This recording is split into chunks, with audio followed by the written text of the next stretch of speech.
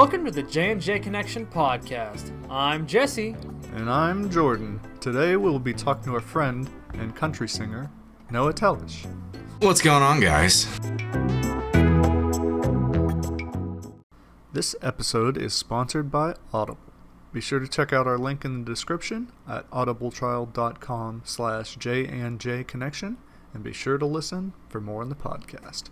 Fact of the day: country, also called country and western, is a genre of popular music that takes its roots from genres such as blues and old-time music, various types of American folk music including Appalachian, Cajun, and the cowboy western music styles of red dirt, New Mexico, Texas country, and Tejano. Noah Tellish, welcome to the J&J Connection podcast. How you doing? Oh, I'm doing good. How are you? I'm pretty good. This is the first time that I've actually met someone in person to do the podcast, and it feels good, especially with everything that's going on. Obviously, you're healthy, I'm healthy, yeah. We're safe. Mm-hmm. It's all good and consensual. Yeah. Practice safe podcasts, especially during a pandemic. Oh, for sure. But no, this I feel like this episode is really gonna launch us into the next level. I can easily say you're our highest. How do I want to say that? You're our most valuable guest as of yet. That's because the guest you're having on the podcast is always the most valuable guest. Yeah. Well, from Michael Scott. I should also say that unfortunately, due to circumstances, Jordan can't be here in person with us. He will be in the later half of the podcast, so stay tuned for that. So right now it's just a solo show between me and you. Heck yeah. And so this is going to be fun, and we're going to try not to butcher this with Jordan not here to keep it down. So Noah. Yeah. Noah, you're a country singer. You've been doing it since you were 14, you said earlier. So why don't you just tell the audience, who is Noah? Who is Noah? Oh man, yeah, like you said, my brother was in a band when I was about 14 years old. So he showed me a couple of chords on the guitar, and I just kind of took it and ran with it. Mm-hmm. And then I started doing like the high school talent shows, in 11th grade or so. And I always loved it. I always thought like never actually doing it for a career was a pipe dream. Right. But I just kind of kept chipping away at it, and then just learning songs. I started a bar band when I was about 19, and we were called Black Oak Crosses, and we played around Hookstown. We still play at the White Stallion every once in a while because they're super good to us. Mm. And then playing Little Traverse Inn and places in Aliquippa and that, and but yeah, I just had such a blast doing that, and then. I did about a semester of college. I didn't know you actually went to college. Yeah, the old CCVC, Community College of Beaver County. It's a wonderful place. And I hated every minute of it. As did I. Well, yeah. Not toward the end, but yeah. Well, I was working 38 hours a week and then doing school at night. Mm-hmm. And for somebody who didn't want to be at school, that was too much. Yeah. I mean, obviously, I'm sure if you're a little older and you have a passion in life, you can make yourself work all those long hours. But if you're in college amorphously or directionlessly, I should say. Yeah. That's not the best way to learn. That was me for the first 2 years of my life. Yeah. Because I went to Slippery Rock, undecided, left there not knowing what I was going to do, and I was like, hey, I'll go be an air traffic controller and learn how to fly a plane. Oh, heck just because I'm like, they retire early and they get lots of money. Flew a plane, hated it. If you want to know more on that story, just look for it in previous episodes. But yeah. I didn't say, you also went to school with us, as have all of our guests. Oh, really? Score. Yeah, all of our guests so far, we've all gone to the same school. It's a wonderful school. Actually, yeah, the high school we all went to is great. Yeah, it's a little country, small town school. But the first time you and I met was, I think... Musical? It was musical. It was Oklahoma. Uh-huh. And that was... Oh, man, that was a blast. I honestly, I miss those days. Uh-huh. But I actually brought something because I was in Oklahoma when you brought your guitar to play in backstage, like when we were rehearsing and stuff sometimes. Yeah. And you made me want to learn guitar, and you eventually gave me a pick. Really? This isn't I do have the exact one somewhere. But you gave me like a few of them. This is one of those few that you actually gave me. Heck yeah. I love it because it's a stiff pick, and I used to play acoustic guitar with an electric guitar pick that's like a medium level. You explained what all those meant to me. So. Oh man, well hey, here's another one. This is what I'm actually playing nowadays. Oh, so look, it's the same. Add that to your collection. Hey, I'll take that as a souvenir. I'll post that on our Instagram. Yeah. No, so you decided to leave CCBC. Yeah, I did about one semester there, and I couldn't stand it. And then I ended up working for my uncle's construction business for 4 years during high school, and then 3 years afterwards. Then finally, I was 20 years old doing that. We were building houses and that, and I enjoyed it, but it wasn't. I just kind of felt directionless because it wasn't my passion in life. Right. And so I was just like, you know what? I'm gonna move to Nashville, see what happens. And so that was probably January, February when I decided that. I was like, hey, May 17th, I've got another gig. This was 2014. Okay. I'm old. I'm like 27 nowadays. I'm 25, so we're getting up there. I kind of arbitrarily decided, hey, I got one last gig here. It was over at the Eagles Club in Ohio, and I was like, I'm gonna play that gig and move to Nashville that following Monday, so May 19th, 2014. So how do you just up and move to Nashville? Like, did you have something like set there, or were you just like, I'm gonna go down here and kind of float around, see what's going on? I was more in the floater plan type deal. Fair enough. But I knew two people, and they really helped me a lot. They got me into the one helped me find some hotels to crash at indefinitely, and then the other one, James Hogrel, another singer who moved from Hookstown, he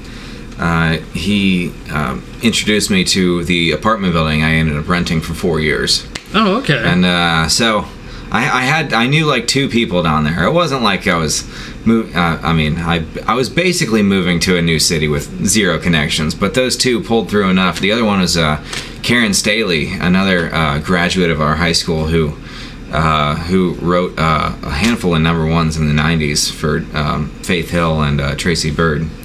I did not know that. Yeah. There seems to be a lot of, I don't know if it's common, but when I started thinking about who we wanted to have on the podcast, there's a group of people who have gone out and are actually pursuing dreams that they've actually wanted to do. I mean, I have a couple other people in mind who I want to get on the podcast who are doing stuff like that, but it's really cool. And so what was your motivation? Was it just you just wanted to follow your dream? I was just kind of like, yeah, I'm 21. Well, I was 21 when I actually moved. I was just kind of like, hey, I'm 21 years old. If I don't do this now, I mean, now's the perfect time. I was still living with my parents at the time. I moved straight from my mom's basement to living in a brand new city. Right. So that was a little bit of a culture shock for me. But I was just kind of like, you know what? I'm going to give it a shot. I fully intended on, working at Home Depot or Lowe's for like a year and a half before anything ever happened. But I was like, you know what? I'm just going to hang out and see what happens. Maybe in a year or two I'll get a gig for my own. Right. So what'd you do when you got down there? Did you just make money by playing at bars and stuff, or? So actually, the first week I was down there, I kind of what did I do? I just kind of floated around. There's a tourist strip on Broadway. Yeah. Between 1st and 5th Avenue. That's it's just a tourist trap down there. There's all kind of honky tonks and miscellaneous gift shops and that. And what is a honky tonk? What is that? Well, down there, it's just the phrase they throw around for bar. Oh, okay. I don't know. I like when I think of actual honky tonks, I always think of like places in the middle of nowhere that nobody who makes a six-figure income has ever stepped into. Right. One of those places. Okay. Fair enough. But yeah, so I was just walking up and down the street there and met a homeless kid. He was like, "Oh, hey, Tootsie's has open mic auditions every Saturday. You should go to that." And then, so I go to it the first Saturday, and sound man was like, "Hey, you sound great. Let me take your name and number." I get a call the next day from the booking agent, the music manager, effectively. Right. And I was like, "Hey, I want you to come sing for me again." I'm like, "Oh, yeah, sure." Showed up down there, did 20 minutes, and put me to work that following Monday. That's awesome. Oh, yeah, total godsend. Wow. Just how it all lined up perfectly. Uh-huh. Yeah, that's some divine intervention stuff right there. That's what it seems like, honestly. So I was unemployed for 9 days in between quitting my construction job and starting my music job. That's insane. Yeah, and then I worked at that place for about 4 years, and then things kind of fizzled there. And then I started working about a year and a half ago, maybe 2 years. Yeah, 2 years at this point. I started working for Alan Jackson's bar. Oh, okay. And they're super great to all their employees. And it's actually kind of a cool place because you can only play traditional country stuff in there. Right. You know, we get fired if we play Sam Hunt. I like a lot of Sam Hunt stuff, but we're just not allowed to do anything in that poppy vein. Right. And then I work there in Redneck Riviera, which is owned by John Rich of Big and Rich. So, and that's my day job. I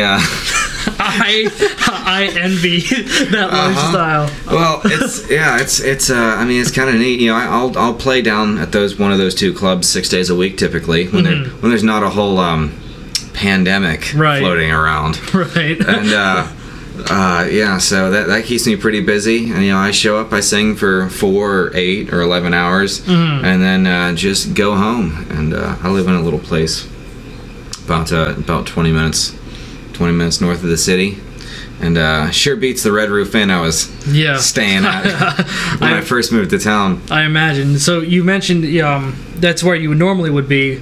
So what? I guess we are in global pandemic. So what's it like in Nashville right now? Yeah. Just closed down. No.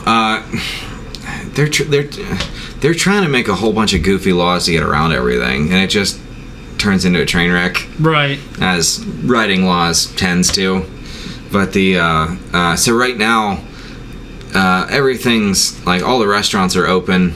You can have half capacity seating if it's still the same as when if this was when I came up a few weeks ago.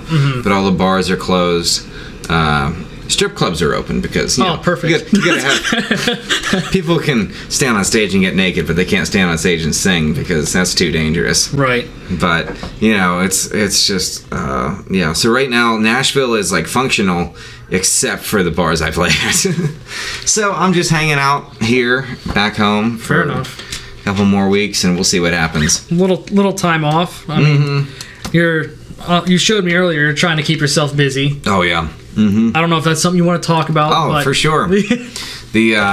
So I'm right now my biggest project or my biggest task has been learning how to record and build a home studio. And so that's actually we're using our gear to record this right now. Yeah. Turns out great. Which I should say thank you, because I showed up and I have a mic and a headset and my cell phone, but you're being generous enough to let us use all your fancy stuff. Oh yeah, hey, if you and also teaching me a little bit on how to record better stuff too. Yeah. If you got all the fancy gear, it's totally worth it. Might as well use it. Yeah, exactly. But so now I'm actually I bought a house 2 years ago, and I tore up the carpet in my third bedroom and like found some like old school pine hardwood floor in there. Oh, nice. I guess pine's not technically a hardwood, but for purpose of conversation, right? So yeah, I found some old pine board underneath, so I sanded it all down, restained it, repolished, used that fancy construction background. There it is. And then I painted the walls and the baseboard, so I got the room finished. Now I'm building a recording desk, and then my next project is build some sound panels. Right. So I can have a legit home studio and not just a laptop in my bedroom. Right. But you work with what you got. Hey, yeah. I mean, that's the thing. I mean, a lot of great music was made, just with. I mean, what's the saying? Necessity is the mother of invention. Sure. I have no idea. Yeah. So you just kind of work with what you have in it, and you kind of. I mean, for yourself, for your own memories, you kind of capture that moment. Mm-hmm. In the songs you're recording, right, and how good they turn out, right, is kind of a byproduct of, oh well, this is the gear I have, let's just make the best music we can with it. Exactly, just do what you can. Mm-hmm. So back on Nashville real quick. This is Jordan's question. I want to make sure I get it in for him. I don't exactly know what he was thinking fully with it. He just has a bullet point. I'm sure he had a better thought than I did, and we'll hear about that later. But so is it just country in Nashville, or are there all different kinds of music and cultures down there? I mean, country is predominant, but there's a little cubby hole of anything you want to find down there. Right. I mean, I play in a bar, so I don't go to other bars right. to listen to music at night typally. Right. So I don't know where those are at. Mm-hmm. But I know that there is. That they exist. Yeah, I know they exist somewhere.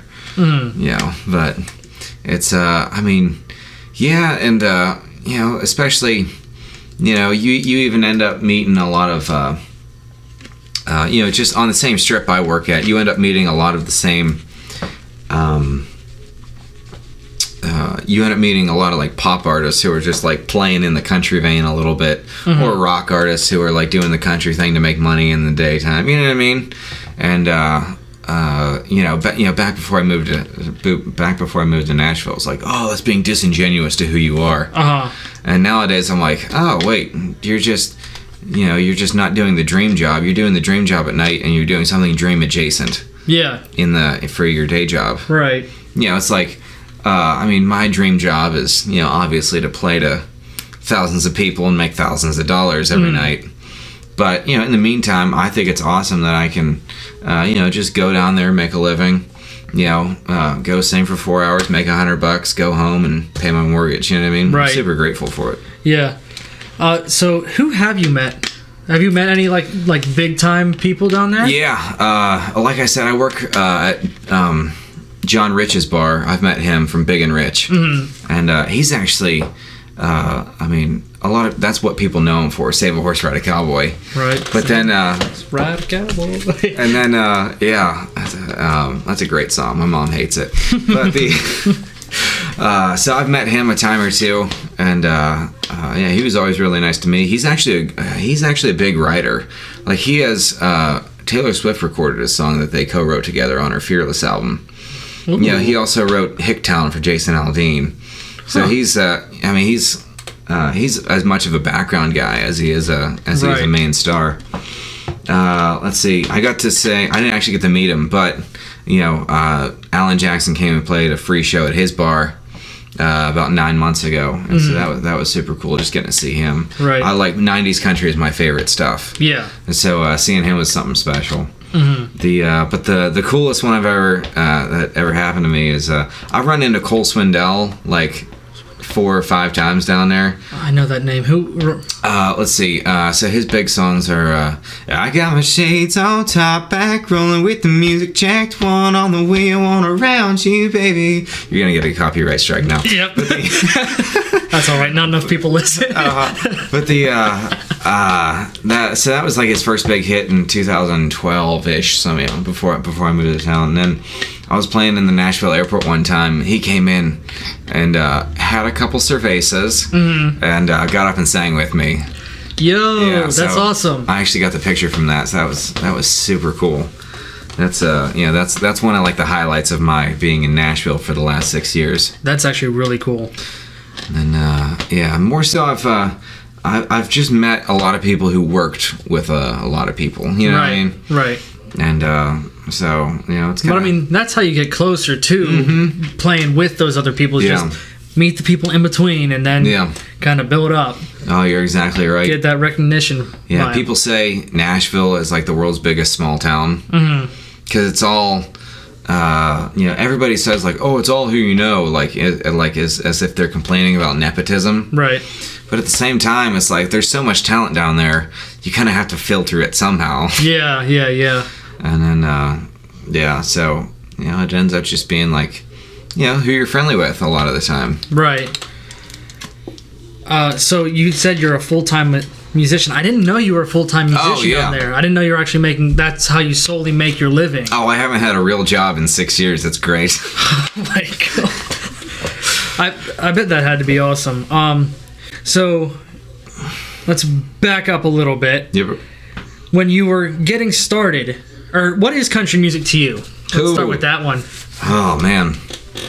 To me, that's a good question. I mean,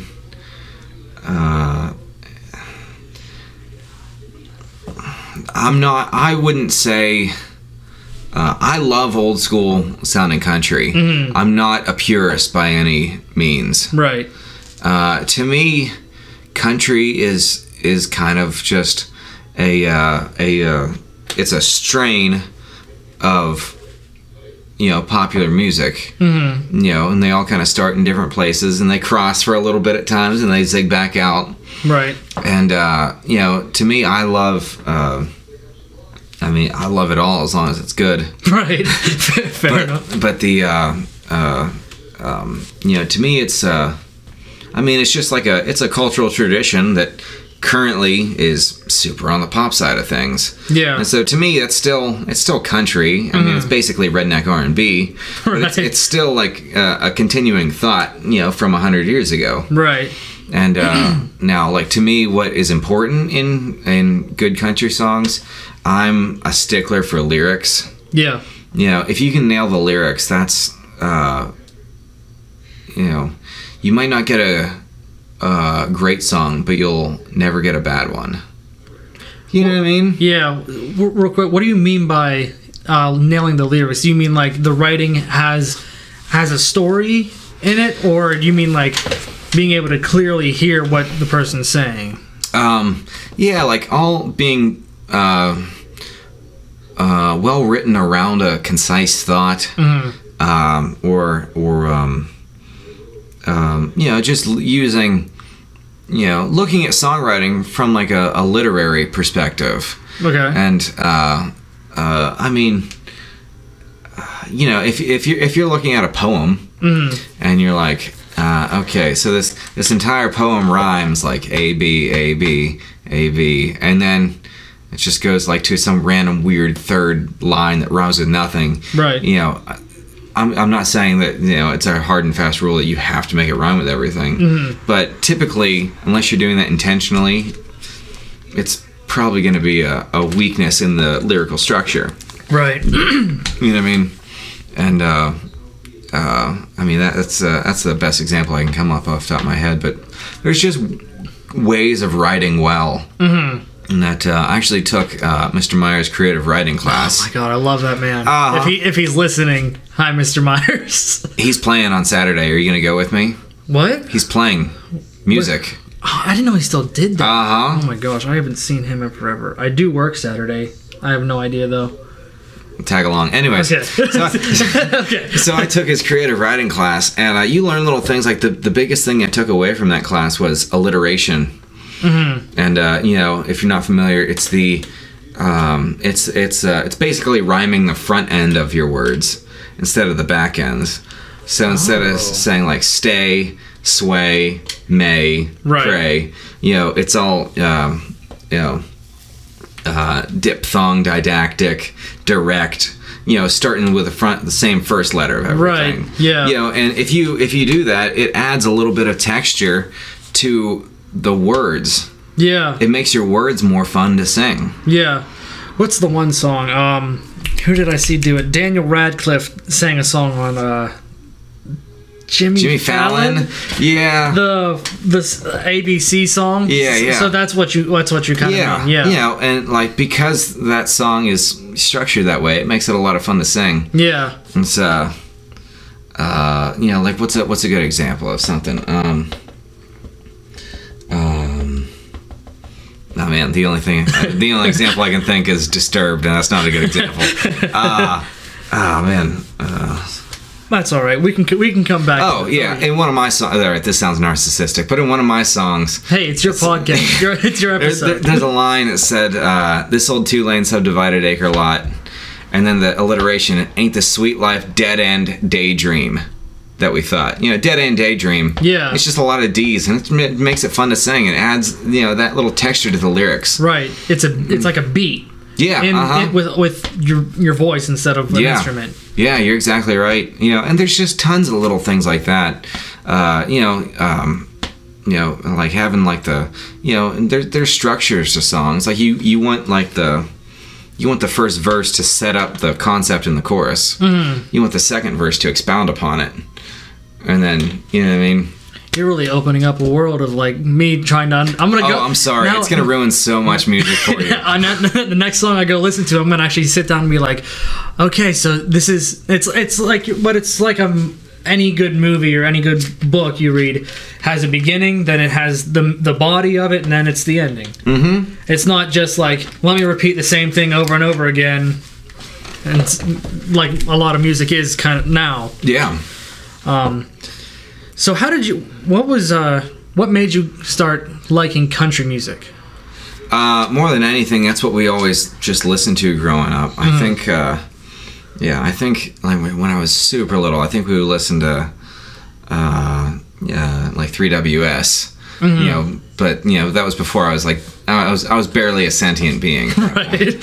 And then, you know, probably when I was about 4 years old or so, you know, we just, my family started playing the country station on the way to church. And the first song I remember was that Tracy Byrd song, "I'm from the country and I like it that way." Oh wow, that's an old one. Yeah, it's you know, I don't even know what's great about that song. It's just great.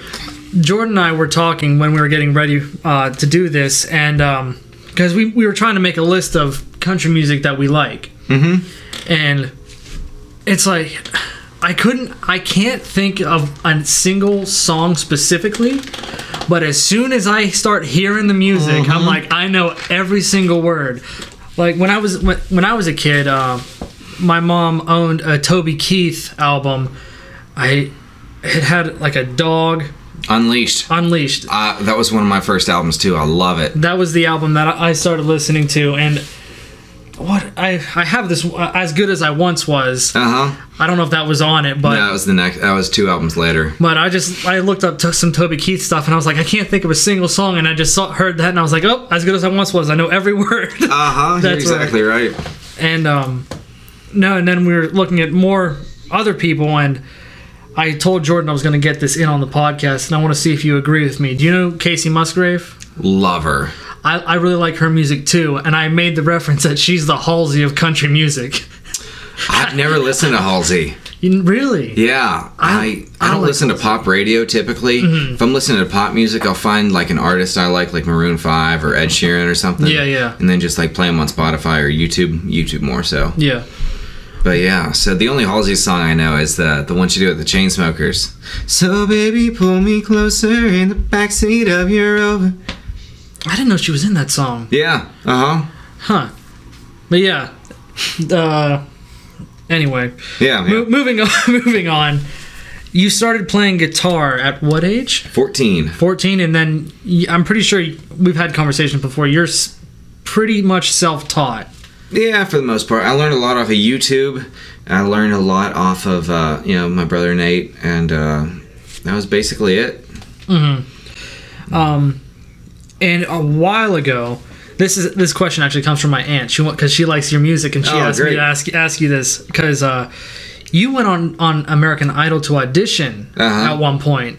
How did that work? Because you have the in on it now. Barely. American Idol. Well, first off, part of the problem was that, I wasn't as good of a singer back then when I was 19. But beyond that, that would have been the year right after Scotty McCreery won. So from a television standpoint, you're not going to oh wow, invite the same type of guy on. Right. But the so basically what they did is, they just had sign-ups the whole week before. And then me and my buddy Kyle Hutchison, who's the drummer in our old band Black Oak Crosses, he we showed up at Heinz Field at 4 o'clock in the morning, something like that. Right. And oh man, yeah. And then so everybody's there. It was kind of a weird thing because everybody's there to be a superstar, right? And when everybody's trying to be a superstar, you just kind of get like your pockets of narcissism that kind of pops up. Yeah. And so some of it was kind of cool. Some of it was like, okay, dude. Yeah. But the so basically you just sit in there with a whole crowd of people. No, those things used to exist. But the and then about 7 or 8 they let us in. And you sat in the seat in the stands with in the order in which you signed up. Right. And so so in hindsight there was no benefit to getting there at 8 o'clock in the morning. Right. But or at 4 o'clock in the morning, sorry. The and so what they did, they had us all sit in our assigned seats. Right. And we filled up about 1/3 of Heinz Field Stadium. Jeez. Yeah. And then they all had Katy Perry's Firework was a big song back in.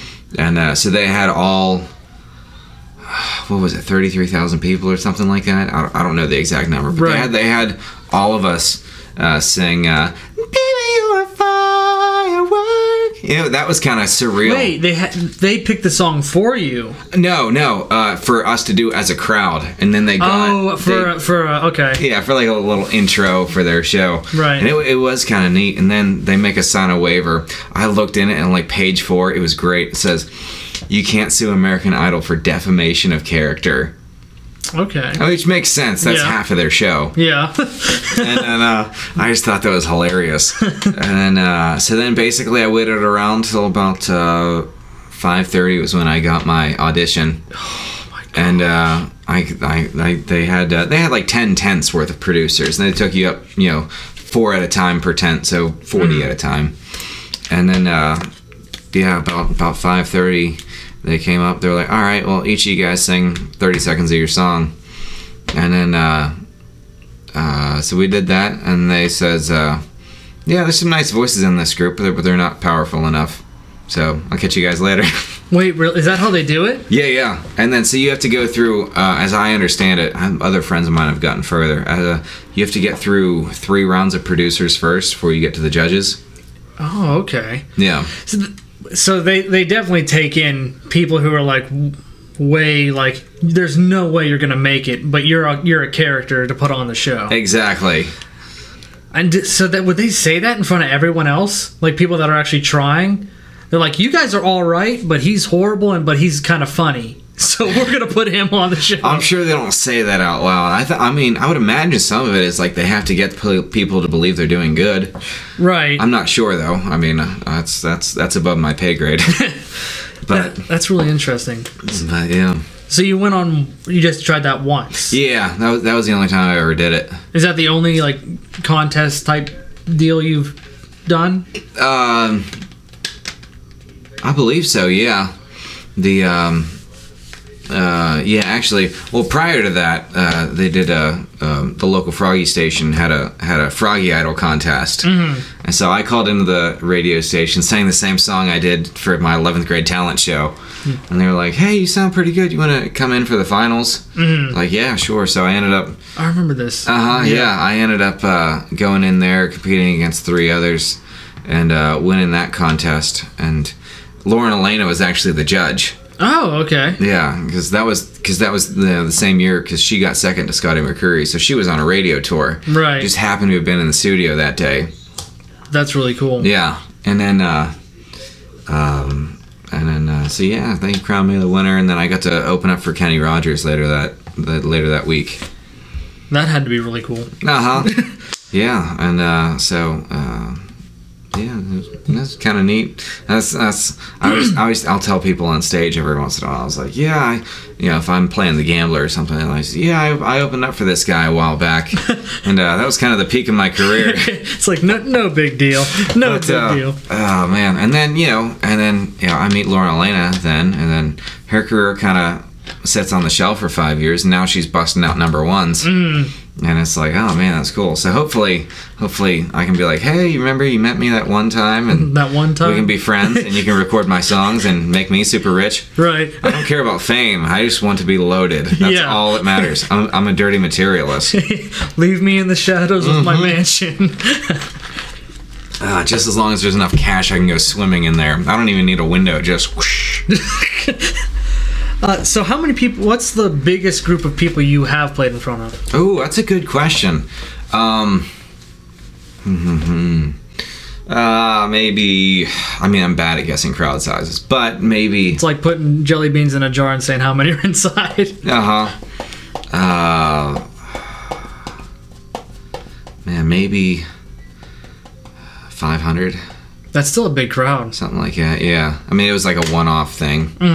It's just like doing one song, and nobody knew who I was, but it was still kind of neat. Right. So when you're on stage, I imagine you get used to like being on stage, but you play in a bar where there's other noise happening and stuff. How do you deal with that stuff? I just let it roll off my back. I choose not to care. You just sing your song, just like listen to yourself, kind of. Well, no, I get sick of listening to myself. I can't do that. But what I'll do is I'll just try to like engage with the two people that are listening. Oh, okay. You know what I mean? Because realistically, playing in the bar is my day job, and then building the social media following is my career. Right. So like if I can I play 365 days a year, shows probably, right, and then so if I can meet one couple and get them super engaged, right, and then do that for 300 some odd times a year, that actually builds your audience more than like getting 80 people hammered, right, and having nobody care about you, right. So like really, obviously it's my job as a musician to sell booze. And, wait, really? Is that effectively? Actually, that makes sense because they want you're the talent that brings people into the bar. Okay. Yeah, and so I don't believe in getting drunk, and so like there's a little bit of conflict of interest there, but I always but it's my job to be entertaining, so that people actually want to stick around, right? And sell booze for the bar, tip the bartender, and but for my own personal long-term goals, if I can really connect with two people, and they really they genuinely care and follow me on Facebook and come watch our Thursday live streams, then they're more likely to spread you exactly on social media. Yeah, exactly. And it's neat. You end up seeing the same people on the live stream all the time. It's like, hey, I feel like I half know you. Right. They know me, but they feel like they know me better because they actually physically see me. Right. But I'm like, hey, there's Chad and Sarah. There's George Tellish. That's my dad. But right. Hey, look, there's my dad. But yeah, and then hey, there's Rocky. There's you see the same people, and then it's cool. It's cool when they come back. You appreciate it, and it's like, then you get a little bit of imposter syndrome. Like, oh man, I'm like, people look at me because I'm on the internet. Like, oh man, there must be something cool about it. I'm like, right, there's a mystique. Yeah, exactly. You're exactly right. And I was like, well, no, not really. I'm just a redneck with a guitar and $300 microphone. Yeah. It's like, I just so happen to figure out how this internet thing works. Yeah. Well, yeah, a little bit. But yeah, so that's my main focus is try to write great songs that people are drawn in by, and that people love, and just get, basically I want to grow a cult following. You know what I mean? Yeah. And to me, like, to me, I have, what's a good way to put this? It's not the size of your audience. Mm-hmm. It's the amount of people who actually care. Right. That, if I had a million Facebook followers and like only 20 people ever like, care to interact or anything. Yeah. I'd be like, what's the point? That's like putting on airs, or that's that's having a deceptive. Sure, you look good on social media, but you're not actually helping anybody. Right. And that's the whole point of that's the whole point of business in general and social media business is figuring out how you can serve more people. Like at the end of the day, I hope I can just help people have a good time and listen to songs that they find fulfilling. Right. That's that was actually a question I was about to ask you. Is, like, why do you do it? Why do I do it? Because I have no other passion in life. It's just because honestly, I don't know what I would do if I didn't have music. Right. I just kind of feel like I'm in my niche, and like this is where like God designed me to be, because like that's like it's just what I'm wired for. Right. Certain aspects of it. I'm not wired for the social media part, and I'm not wired for the being ostentatious personality part. But I know I'm pretty decent at writing songs, and then that's all you can do. Let's just do what you're good at. Right. Hope it helps people. So, what's it like writing a song for you? I hate it. I hate it so much. It's oh man. So songwriting to me is some people use it as like a cathartic, like an emotional catharsis. To me, it's all about making something good or making something beautiful. And it's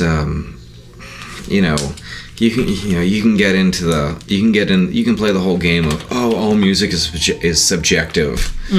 But I don't think so. I think there's different goals for different types of music, and they can do it well and they can do it poorly. Right. Like I know I'm bad at writing fun songs. And I actually have a chorus written right now that's fun.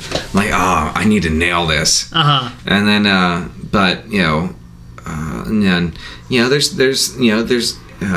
people write slow songs all the time, and I'm guilty of this. And it's just kind of like emotional dumping. Yeah. But there's not like a great structure to it.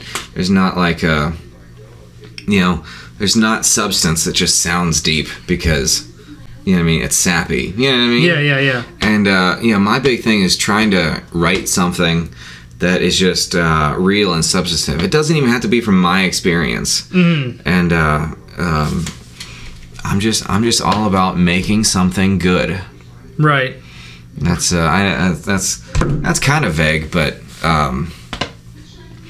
a lot of people say like, well, country music tells good stories. I'm like, sometimes. Sometimes it does. I mean, in intent, not in quality. Right. Like sometimes it's designed to tell a great story. And sometimes it's supposed to be a vapid, feel-good song.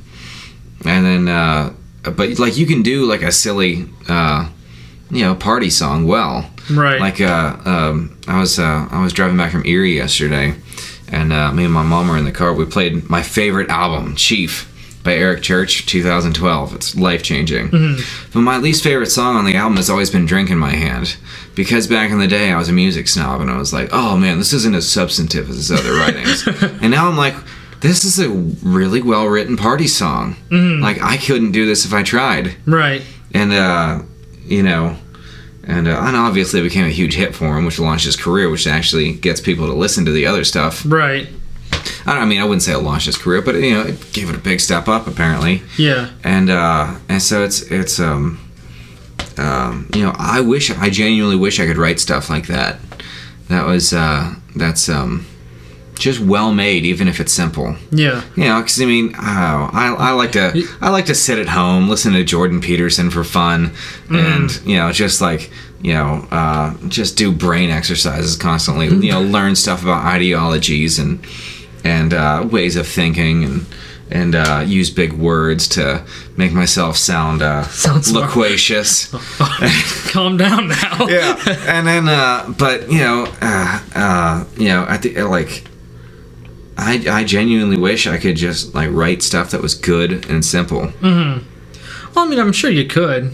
Oh, I probably could. You definitely could. You just gotta get your mind right. Yeah, that's what all the brain training's for. Yeah, you're exactly right. But so, what is your favorite song in general, overall, of your own songs and everyone else's? Let's see. Of my own songs,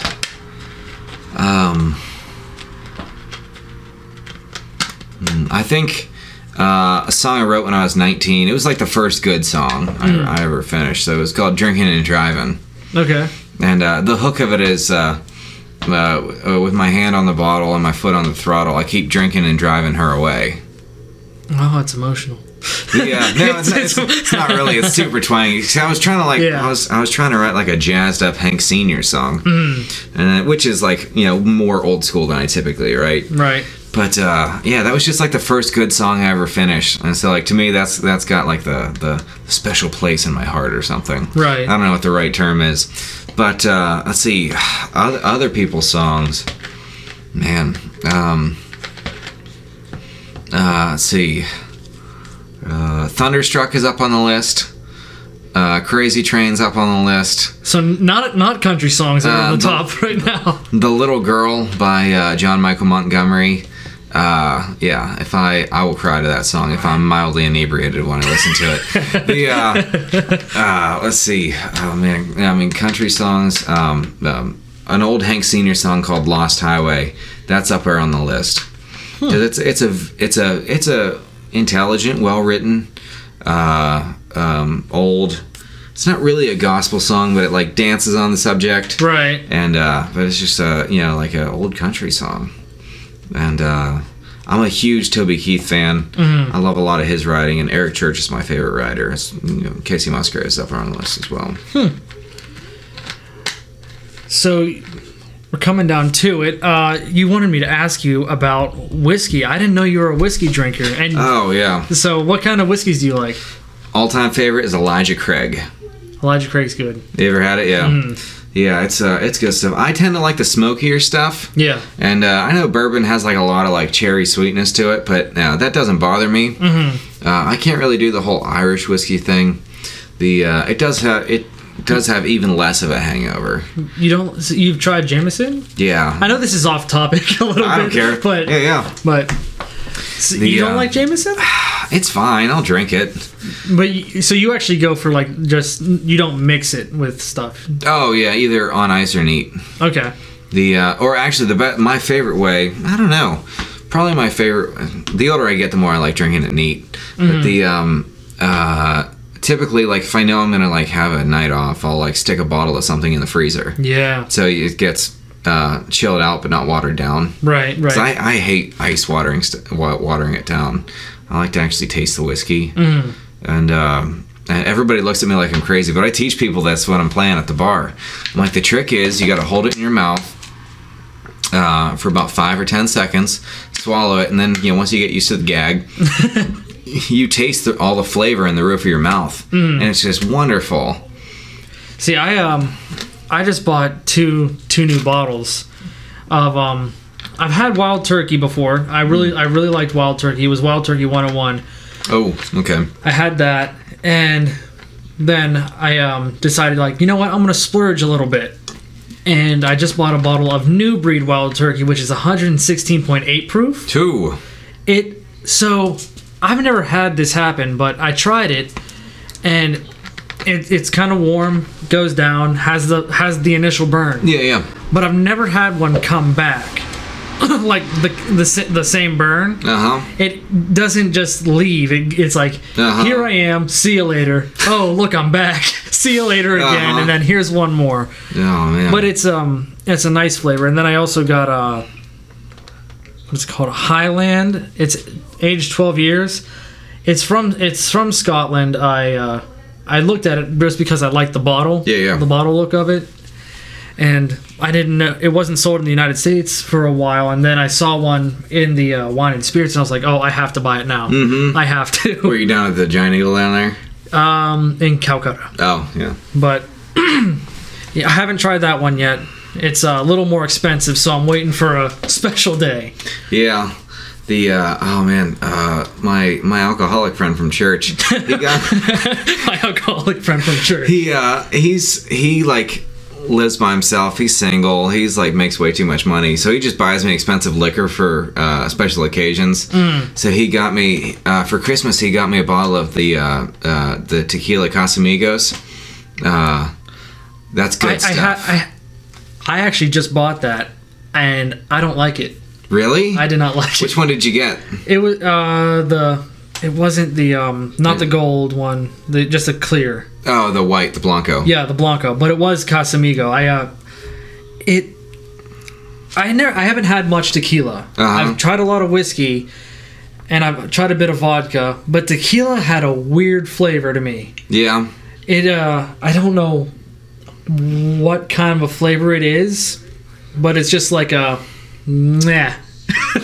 Oh yeah, it's like limey or something. Yeah, it's weird. Yeah, it's a bitter, but it's very aromatic. Yeah, but he also got me a what's it called? Jack Daniel's single barrel rye bottle. That stuff tastes like confetti in your mouth. It's amazing. Confetti in your mouth. That's the best way I can describe it. I'll have to get some then. Oh man, but yeah, I'll pass on the whole rest of the Jack Daniel's stuff, but that stuff, yeah, it's top notch. I don't have any more questions for you. Is there anything that we haven't talked about that you want to talk about? Let's see. What's a I don't know. I guess that's pretty much me. I actually thought of one more real quick. Yeah. So now that you've been down in Nashville for a while, for 6 years? 6 years, yeah. 6 years, that's what you said. And you've obviously made some connections. I have seen you've posted some collaborations with other people. And you often do Facebook Lives with other people down there too. So what's like the new friend group like, and what like do their goals match your goals, and are you all trying to be like what's it like with all those different country singers? Yeah, I mean it's kind of neat because you all get each other because you're all on the same page. You're all doing the same thing, right? And like it is good because there's always that base foundation. But you know, there's so many of those people. You end up just kind of clicking with people you click with, and then you know, there's some people. You know, like I got a buddy down there named Vince Alton. You know, fantastic piano player, but we write really well together. Right. And so, when we have nothing to do, in the wintertime, everything tourism's a little slow. We'll try to get together once a week and just write songs and right. And because and then if one of us wants to record it, we record it, and then just add it to our bag of songs, and you write a bunch and you just kind of see which songs are good enough to stick around, right. And then and which ones aren't, because I mean you can slave on a song for, I guess I couldn't say slave. You can work on a song for years and years, and it just might you might really care about it, but it might just not be a memorable song. Right. And then how many songs do you have like that you've spent time writing, and then eventually you're like, this isn't gonna work? No, dozens. Is it like you've had more success songs than bad songs, or is it the other way? Oh, it's I'm very picky about what I write, and so because of that, I think I have like a high keep ratio. So I keep probably about 50% of the stuff I write. That's good. And then and so this last EP I did, so a week after they initially shut down all of Nashville, they were like, I was like, well, I'm not going to waste all this free time I find myself having. Right. So I came home from doing some construction work for a friend, and then so that was a Friday. I was like, I'm gonna write 3 songs and release them as fast as I can. So I wrote a song Friday night. It was called "Place to Hide." I wrote a song Saturday, a tune called "Make Time to Miss You." Wrote the third one that Sunday, and I recorded them all in the next week or so. And start to finish, the project took me 11 days. That's not bad. And then and then I released it. There was another week on top of that, getting it out on Spotify. Right. But yeah, so I kind of released that, and I don't know what I did with the rest of my free time, but at least I can say I did something productive. Right. At least you're being productive with all the spare time. But yeah, going back to what you were saying about friends, though, like I had my friend Cassandra Sotos play fiddle on it. Just made the whole 3 songs come to life, just because she's just light years a better musician than I am. And just having her, play the violin on it just made everything pop. And that's kind of the beauty of it is you hang out, you write songs with your friends, you try to make records with your friends, and then you end up sounding like you, and and your musical family gets to be a part of that. Right. I'm sure it's like a lot more relaxed than being in like a big time studio. Yeah, big time studio. Have you been in one of those? Got a chance to actually record one of them? No, I've never spent the money. Those are expensive. But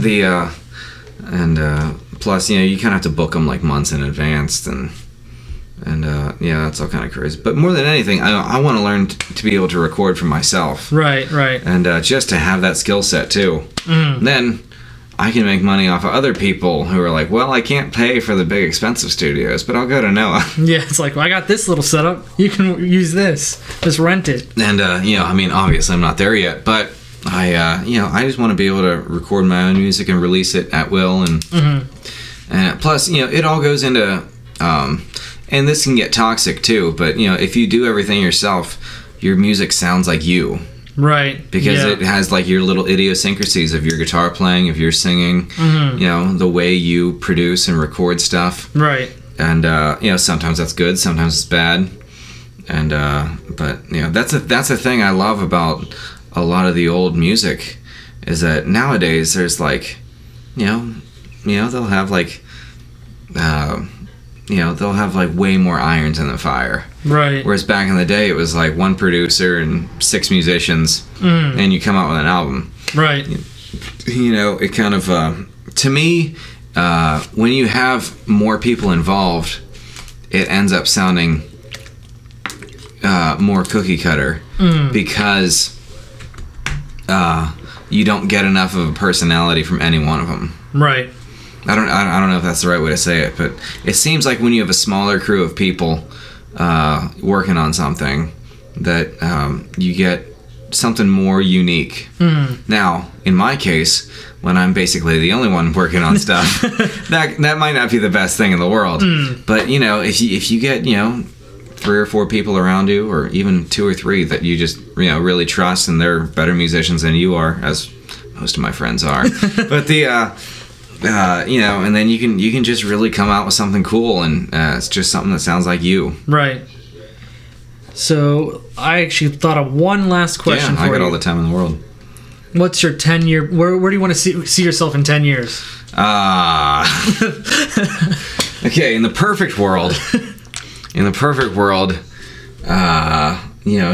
charging $5,000 a night to go play somewhere, and having a small real estate empire in Nashville, and living in Hookstown.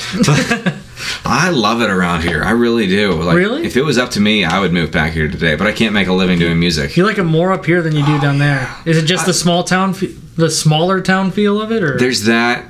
I like being in the middle of nowhere. I like being home. I mean, I got 13 nieces and nephews, so being able to see them. Right. I like the weather's way nicer up here. How different is it? Minus it's just always, it's not as muggy, but like the air tastes dead down there. You know what's so weird? My older brother, he lives out in Colorado. Yeah. He wants to come back here too, and he said when he came back, because when we went out there, 3 years ago. Yeah, 3 years ago. I thought the air was so like fresh, mostly because I guess there wasn't as much humidity in the air. Yeah. And there was a lot of pine, and I like the smell of pine. Oh, okay, yeah. And I was like, oh man, I love the air out here. And he did too when he first went there, but when he came back, he was like, oh my gosh, I just want to stick my head out the window. Like, do you guys smell that? And I was like, I don't know what I'm smelling. Yeah. He's like, it's so much better. Yeah, up here it's just like thick, humid mountain cool air, and it's just awesome. You know, whereas Nashville, I mean, it's not gross, but it's just kind of like the air is more stagnant. Right. And plus, it's like it's always 10 degrees warmer, and I take humidity over the sun any day of the week. Mm-hmm. Like, it's just the way I'm wired. I don't like the sun. I hate humidity because I sweat. Yeah. So much. Yeah, that might be part of it. I don't hardly sweat. And I mean, that's too much information for a podcast. Yeah. What are you gonna do? And I mean, today you can tell I spent a little bit in the sun, got a little burned everywhere. Oh man, but all right. Here's a question for you. Okay. What do you listen to for fun, or what's playing on your Spotify right now? On my Spotify? Oh, I got a bunch of weird stuff. I got a bunch of different playlists. There's guilty pleasure. There's easy listening. There's rap spelt with a W. Mostly has like Dr. Dre, old Eminem stuff. Okay. What else do I got on there? Zac Brown Band. They are my favorite. Oh yeah. I love Zac Brown Band. They got a couple good tunes. I like Whatever It Is, Colder Weather. Those are good ones. I like Highway 20 Ride. There's oh my gosh, why can't I think of it? As She's Walking Away is a good one. Oh my gosh. Absolutely. Oh, that's gonna bother me because it's like one of my go-tos. Wow, I can't believe I can't remember it. It's a softer song and a slower one. Chicken Fried is starting to get a little old. Oh, I've played it every day for the last 6 years. Really? Dude, people are hammering. They come in, hey, can you play Chicken Fried? I'm like, I guess so. $20 is $20, I guess. So do you don't get to pick what you play? I know you can. Okay. Yeah, I can. You just take requests every now and then. Okay. So. But yeah, I have a bunch of stuff. I have Mumford & Sons on there. Okay. I have some stuff from musicals. The Greatest Showman is on there. Who else is on there? There's Five Fighting. They're an old one I listened to way back. Are they like an emo punk band? No, they're Fighting. They're like a I don't even know what they are. It's like one dude and a piano. It's all real soft. I was an emotional little kid. That's the stuff I listened to. I was the kid riding on the bus, looking out the window, just imagining a different life the whole time. I don't know. I just have a slew of things. But as far as like country music goes, is Zac Brown Band considered country music, or are they more? I feel like they're more on the poppy. They're kind of branching out nowadays, but they were always considered country. Yeah, but. That's what I got on my playlist. I also have, I should mention, my lifting playlist, which is completely different. Oh, what's on there? Oh, I have some really mean stuff on there. I have Amity Infliction. What is this other one? The song name is called Big Bad Wolf. Oh, I can't see. I'm so bad with names. But Disturbed. You know, the classic ones, obviously. But yeah, that's what I got on my playlist. Any other questions for me or for Jordan for maybe to answer later? Let's see. Let's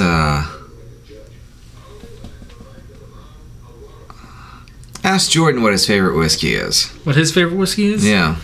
Okay, I'll do that. I think, what would he say if I could guess for future? See if you can guess it and see if he thinks you're right. He was the one who introduced me to Wild Turkey. He likes Jameson. I'm going to say it's Jameson. No, okay, nice. And a little classic one. All right, well, that's all I got. Thank you, Noah, so much for being on. Where can the people find you? Yeah, you can find me on Facebook or Instagram at Noah Tellish Music. That's Noah Tellish Music. I'm also on YouTube. Is that it? Spotify. People can find us on Spotify. That's the one I was forgetting. Yeah. Spotify, iTunes, Apple Music, Amazon Music, absolutely anywhere. Just type in Noah Tellish and look at my new EP. It's called Place to Hide. Make sure you check him out. Thank you, Noah, so much for being on. Thank you.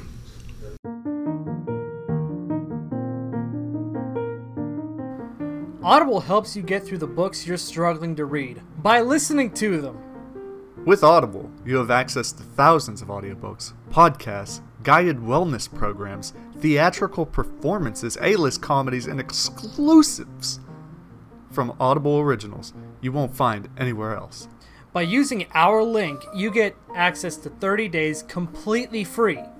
But buddy, guess what else? But buddy, what else?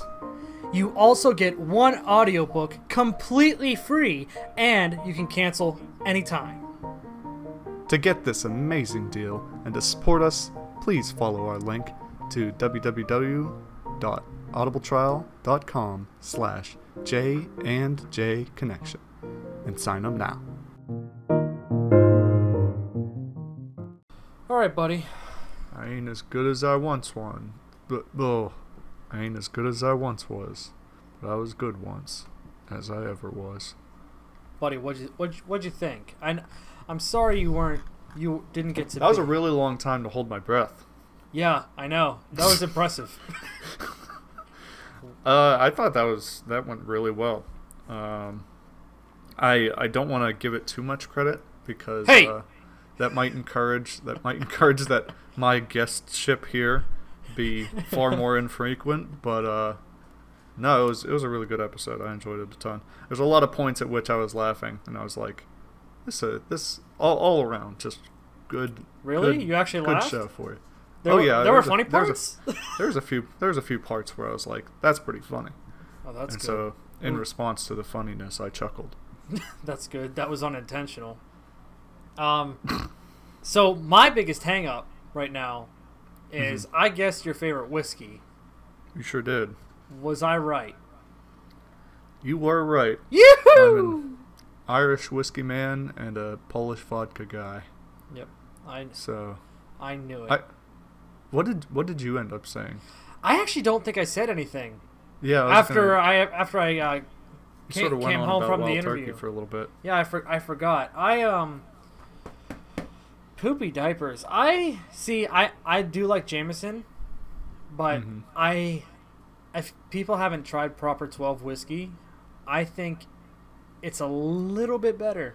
I mean, I know it's Conor McGregor and it's a celebrity whiskey, but I actually really like it, and it's a little cheaper.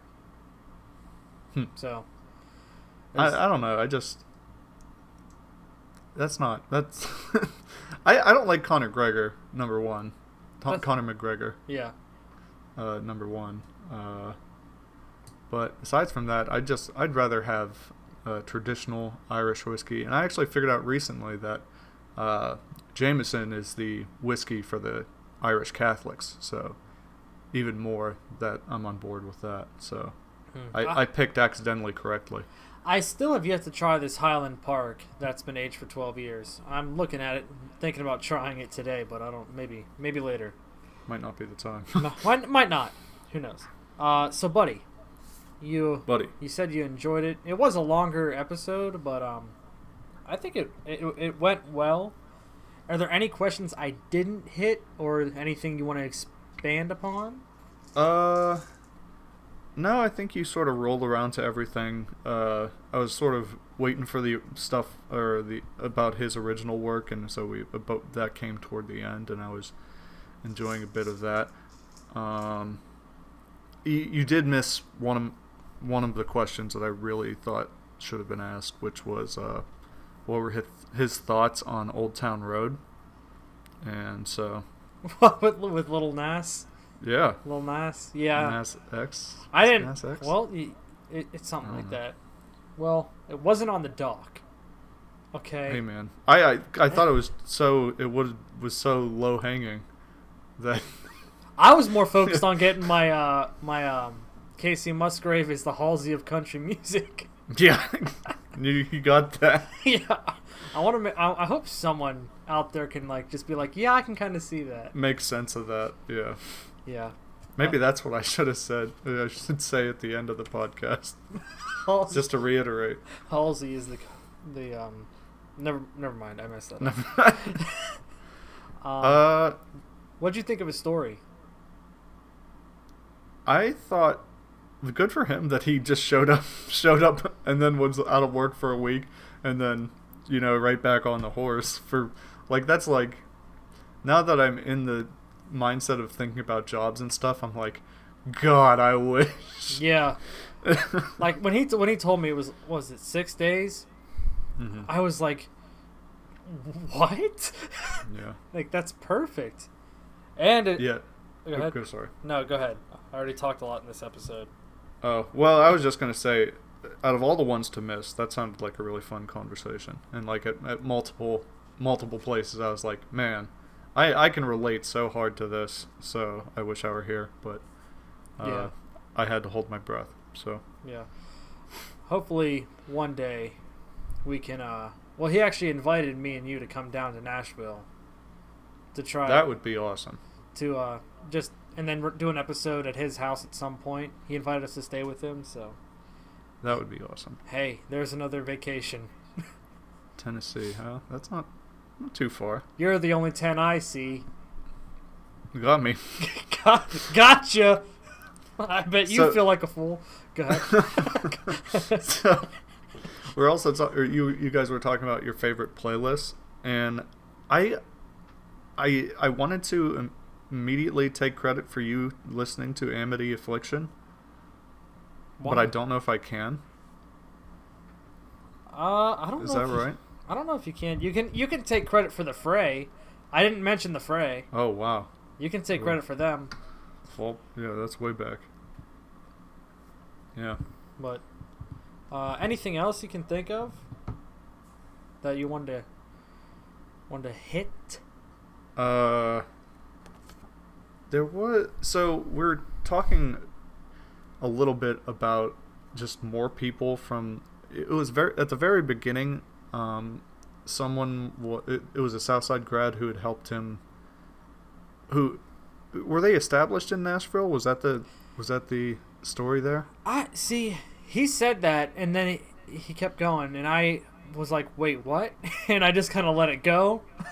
Mm-hmm. And then I forgot to go back to that because I was like, I didn't know that there was anybody else who has attempted to make that leap from where we went to high school to Nashville.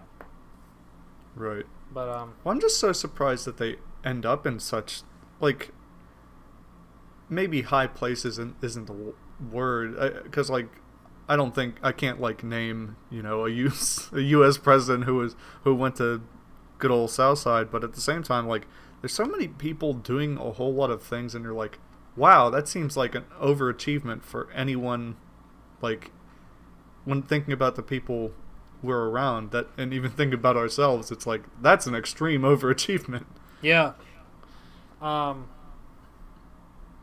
Yeah, that's what I was that's what I was saying to him earlier. Is it's like everyone we have on here, it's like they're just, there seems, I don't know if it's normal for all the other schools, but where we went to school, there seems to be a bigger number of people that are doing things.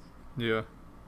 And we're sort of cherry picking, but as far as the people we've talked to, we've all been within 5 years of each other. Yeah.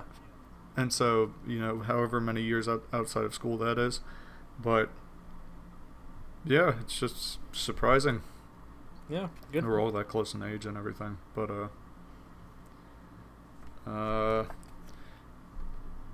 check those notes. Anything else?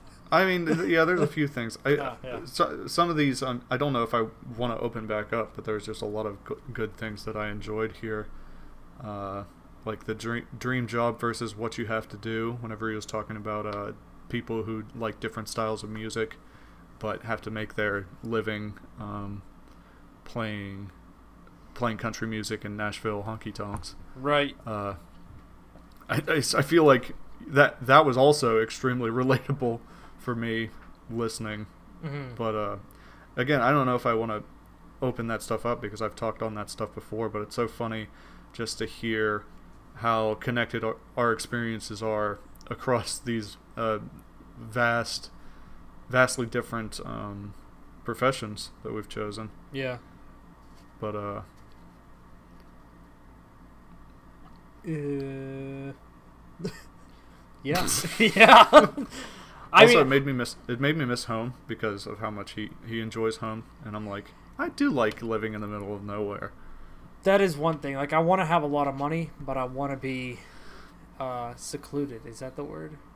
Yeah. I want to be secluded away from everybody else. I just I don't want to be in a city. I want to be in the backwoods, a mile up a road.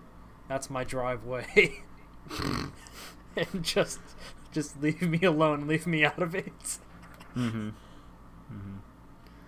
Yeah, that's the dream. Yeah.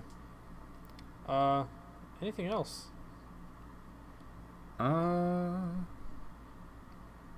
It's interesting. No. I have to now. I feel like I'm interviewing you on an interview I just did. Yeah, well, yeah. I don't want to turn it into that.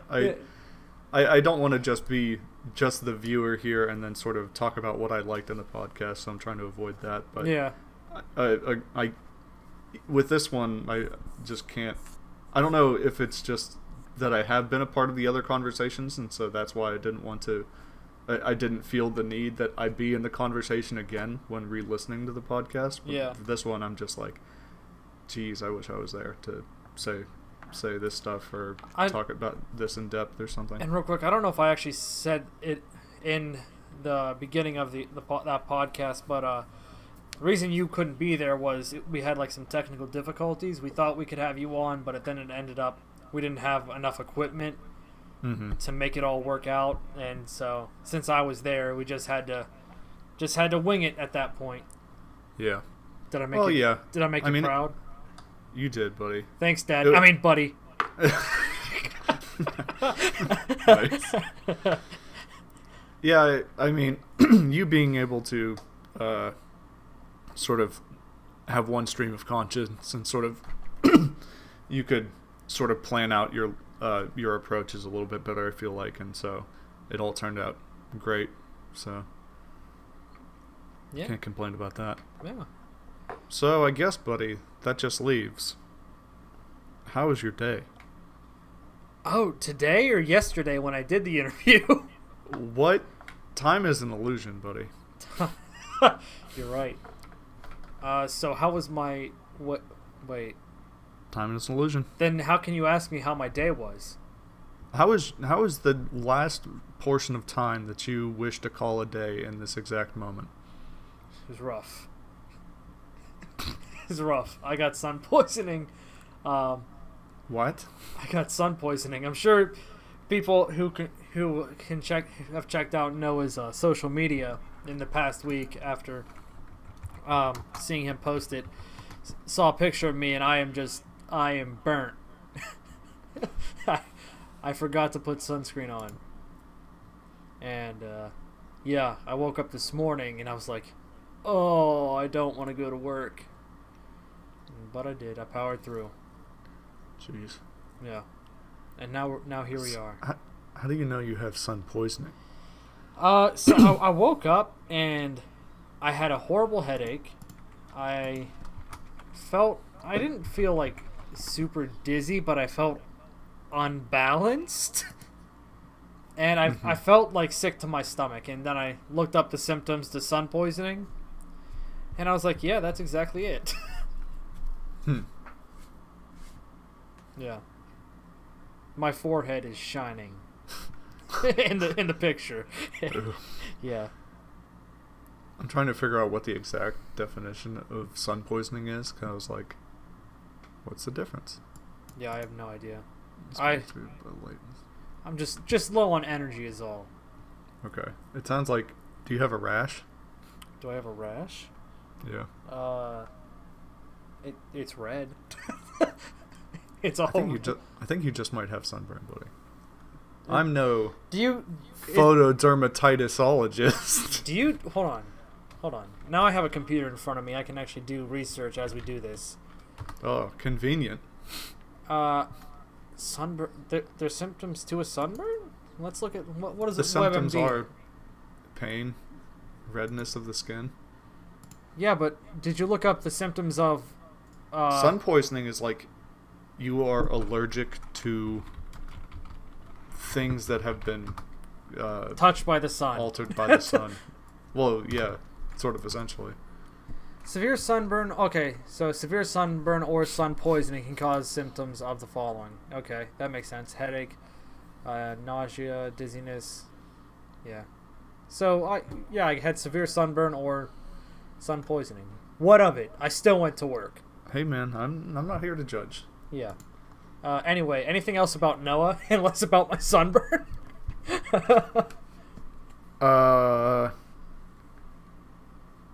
I mean, no. No.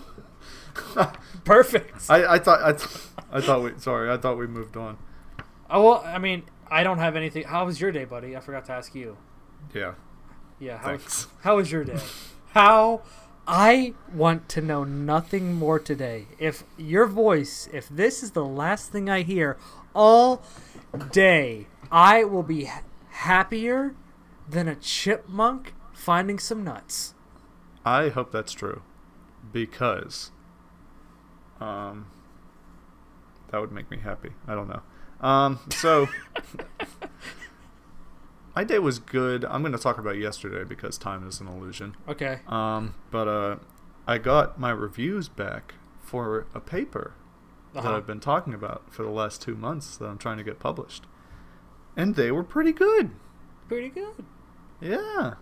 So they're gonna let me be a scientist. Nice. I have to fix the paper, but that'll be big. That'll be my first published paper, and I'll print it out and I'll have it in my desk and I'll find somewhere to display it prominently. Hey. And show all my friends. Peer reviewed too? Yeah, that's Yo. what the reviews are. They're just people. Oh, okay. We had to send it to experts, and they receive it anonymously. They know who we are, but we don't know who they are. And then they send it back with their comments, and they're like, "Fix these things, and it'll be good." Nice. Buddy. Yeah. That's science. Good. That's good news. That's good Thanks, news. buddy. Maybe next week's hopefully that helps with your sun poisoning. It does. It's now gone, and I'm on a cool tan. Oh. It's a cool tan now. I should have said something sooner. Yeah, it was weird. Like I lit up. My whole body just lit up. It felt like my skin peeled back, but it was just like, it was like a gecko. Like, oh yeah, I was gonna say like a snake emerging from his old used skin. I was like a caterpillar coming out of its thing, turning into a butterfly. Metamorphosis. I have wings now. Bye, everybody. That should go on the Insta. Goodbye. See you next week. Thank you for listening to the J&J Connection podcast. If you haven't already, please subscribe to the podcast. They are available wherever you get your podcasts from. Don't forget to follow us on social media. We're on Instagram, Twitter, Facebook. You can email us and check out the Audible link, all provided below in the description. And don't forget to drop us a 5-star if you're listening on Apple. And please share the podcast with your friends. I probably ought to call her. I ain't doing anything. But darling, I just can't get over us. Because you made the easy, living a life like nothing's wrong.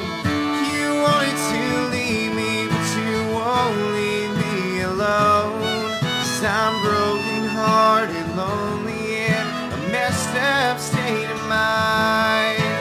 Baby, you moved on. Why can't I?